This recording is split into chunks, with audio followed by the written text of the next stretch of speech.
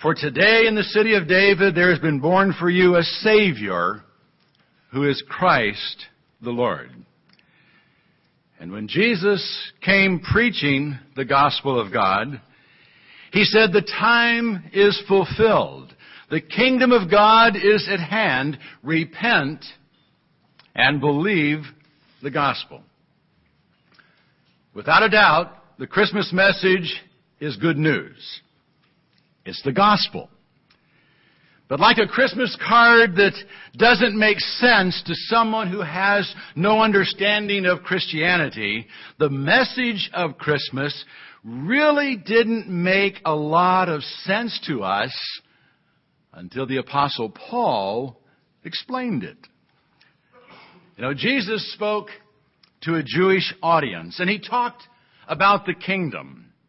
He tried to get them to understand how the kingdom of God was broader in nature than the limited political kingdom they had experienced under Jewish kings, and how all could be made part of it through him.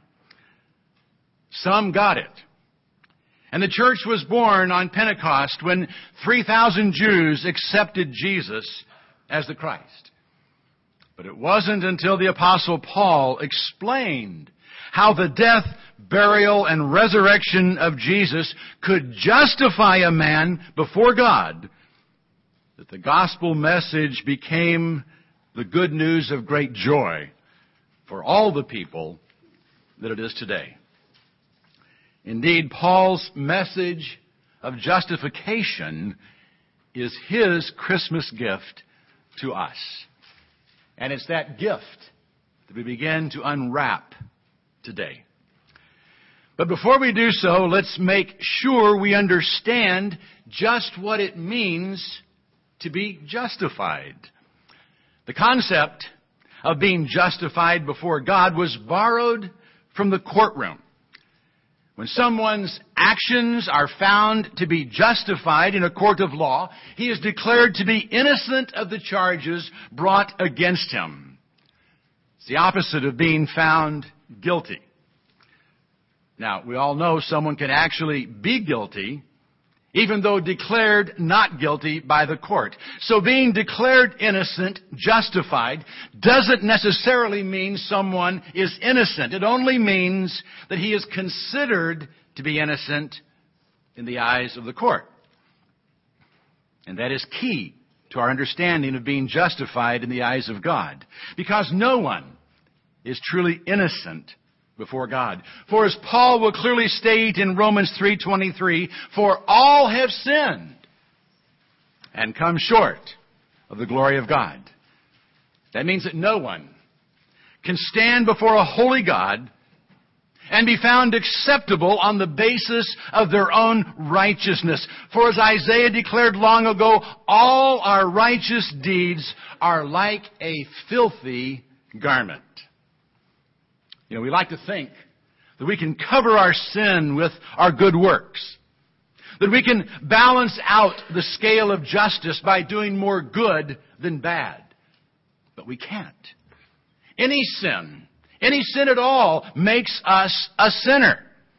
And there's nothing we can do to make ourselves acceptable to a holy God. It is therefore impossible for us to save ourselves from being found guilty of sin, and thus condemned, cut off eternally from our Creator. That is why we need a Savior. Someone to save us. The good news is that Jesus came to earth to become our Savior and to make it possible for us to be considered acceptable by God, to be justified in His sight. Jesus came so I could be seen by God just as if I'd never sinned. And it's Paul who taught us what it means to be justified. Romans contains his most complete teaching on justification, but he first wrote about it in his letter to the Galatians. And he did so while reporting about his confrontation with Peter. When we last studied together, we looked at that confrontation. We saw how Paul opposed Peter to his face for cutting off fellowship with Gentile Christians in Antioch when the legalistic Jewish Christians came from Jerusalem. And as we drew our study to close, Paul had just said to Peter, if you, being a Jew, live like the Gentiles and not like the Jews, how is it that you compel the Gentiles to live like Jews? Well, that question will lead into Paul's first teaching on justification. A teaching that was apparently first given to Peter himself.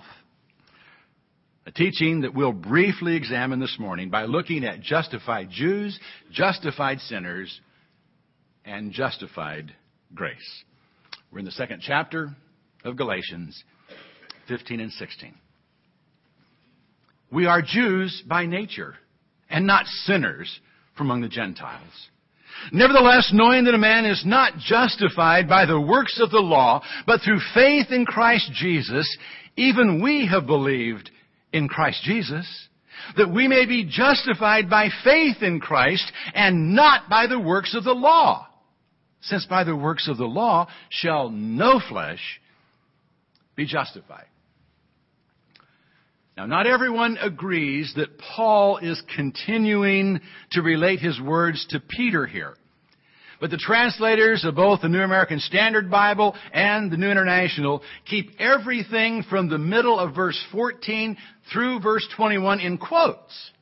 So I think we're in good company to assume that Paul is here sharing with the Galatians what he told to Peter. And I do find it amusing to think that Paul had the audacity to lecture Peter on justification. Now, that's not to suggest that what he had to say was directed solely to Peter. The we he begins with surely included Peter, but it also included all Jews who had come to faith in Christ. And he begins by noting that those who were born Jews had a distinct advantage over the Gentiles who had very little, if any, knowledge of God, and were therefore by default sinners, cut off from Him. Jews, on the other hand, knew God because He had revealed Himself to them. He did so first by revealing Himself to selected individuals, and then He started working through the nation as a whole. And to the nation He gave ceremonial and moral laws, promising to dwell in their midst and give them access to Himself through the priesthood and the sacrificial system. 1,500 years of failure to obey the law had demonstrated, however, that no one can make himself acceptable to God through obedience. No one could obey all the laws all the time.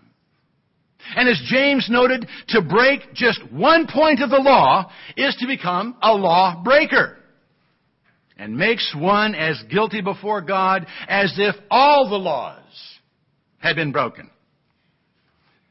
But as Paul will explain in Romans, the real purpose of the law wasn't to make us good anyway.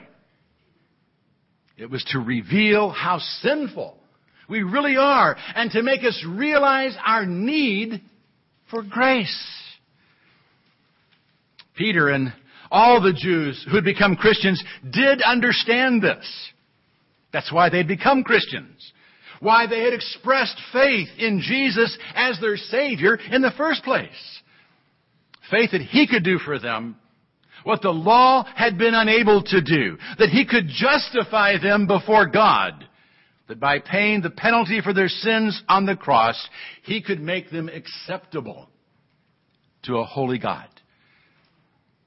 They understood that was why Jesus had come to earth. That He had come to justify sinners before God. What they had apparently forgotten was that He had come to justify Jewish and Gentile sinners alike. Verse 17.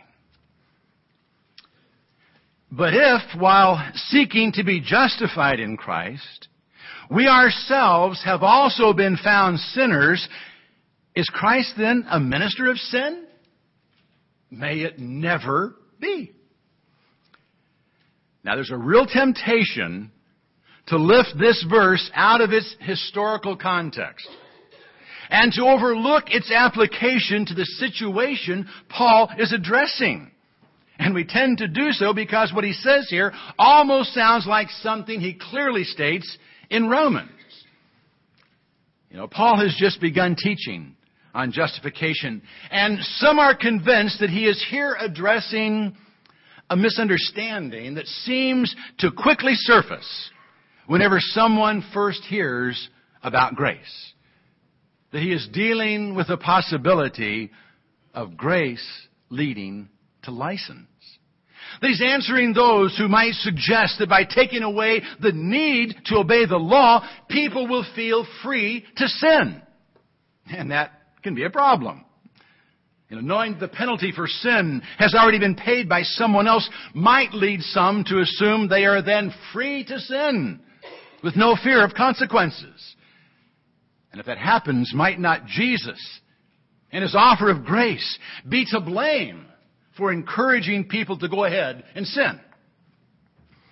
Well, Paul does deal with this possibility in Romans 6. And he answers it definitively by asking a very pointed question. How shall we, who died to sin, still live in it? It's unthinkable to believe we can now live a life of sin under grace. That we've been given a license to sin. And Paul clearly addresses this matter in Romans. But it's probably not what he's addressing here in Galatians. The issue at hand was Peter withdrawing from fellowship with Gentile Christians. And he did so because he thought his Jewish brethren would think he was defiling himself, making himself into a sinner by eating with Gentiles. Gentiles who had become Christians, but were apparently still viewed as Gentile sinners, as ceremonially unclean before God.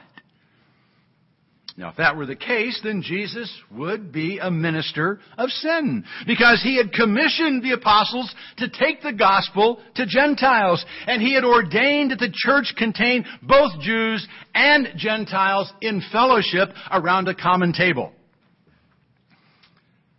But the Jewish brethren from Jerusalem, and apparently even Peter, had forgotten, was that Jew and Gentile alike are justified before God. And no one who is considered to be clean in God's eyes can be considered unclean or a source of spiritual pollution. Jesus is not a minister of sin, one who leads people into relationships that will defile them. He is the one who justifies sinners, Jews and Gentiles alike. He's the one who can make anyone acceptable in God's eyes. And He's the only one who can do so. For it's only through God's grace that anyone can be justified. Verses 18 through 21. For if I rebuild what I have once destroyed, I prove myself to be a transgressor. For through the law, I died to the law, that I might live to God. I have been crucified with Christ, and it is no longer I who live, but Christ lives in me. And the life which I now live in the flesh, I live by faith in the Son of God, who loved me and delivered Himself up for me. I do not nullify the grace of God. For if righteousness comes through the law, then Christ died needlessly. Now, whether Paul actually declared to Peter what he interjects in verse 20 or not, we have no way to know.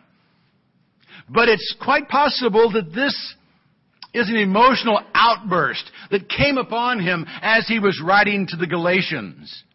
That as he wrote, I died to the law that I might live to God, the floodgates opened. And he found himself exclaiming, I have been crucified with Christ. And it's no longer I who live, but Christ lives in me. And the life which I now live in the flesh, I live by faith in the Son of God who loved me and delivered himself up for me. Those are without a doubt the most powerful words in all of Galatians. And we're going to look at them again in depth next week.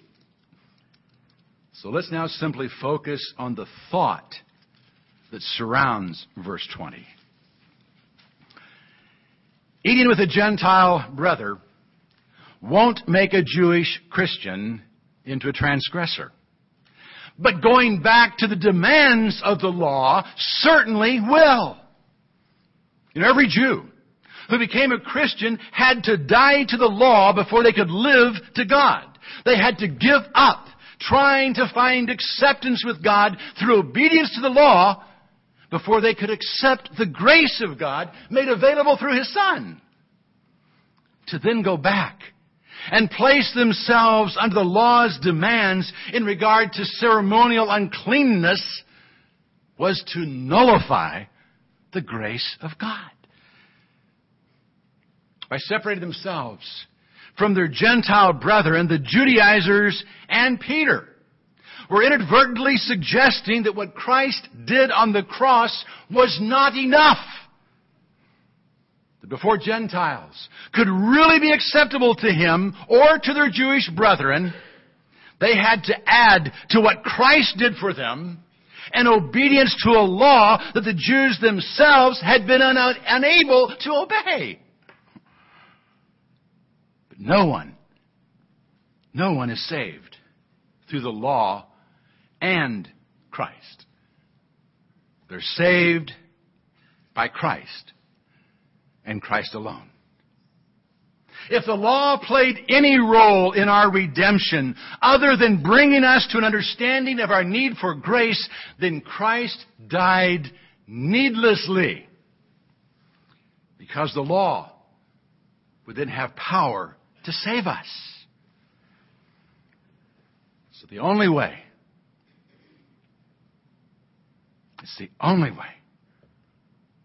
the sacrifice of God's Son can be justified is if it is the only way a man can be justified. For if obedience to the law or to works of any kind can make a man right with God, the cost of grace is not justified. It really would not be worth it for God to send His Son and allow Him to go through all He went through if there had been another way for men to be justified. But grace is justified because it's the only way. The penalty for sin, death, had to be paid. And we couldn't pay it and live. We couldn't pay any part of it. That is why Jesus came to earth. And that is why we celebrate His birth. He did for us what we cannot do for ourselves. He saved us from the just consequences of our sin. He justified us in God's eyes. Now again, as Paul will teach us in Romans, that does not mean we are therefore free to sin. That we've been given a license to sin. In fact, understanding what Christ did for us actually keeps us from sinning. It motivates us to live a life that honors Him. It motivates us to give up living for ourselves and to start living lives that genuinely reflect gratitude for what He's done. So this morning we commit ourselves to Christ and thank Him for what He's done. And we thank Paul for helping us understand it. Let's stand.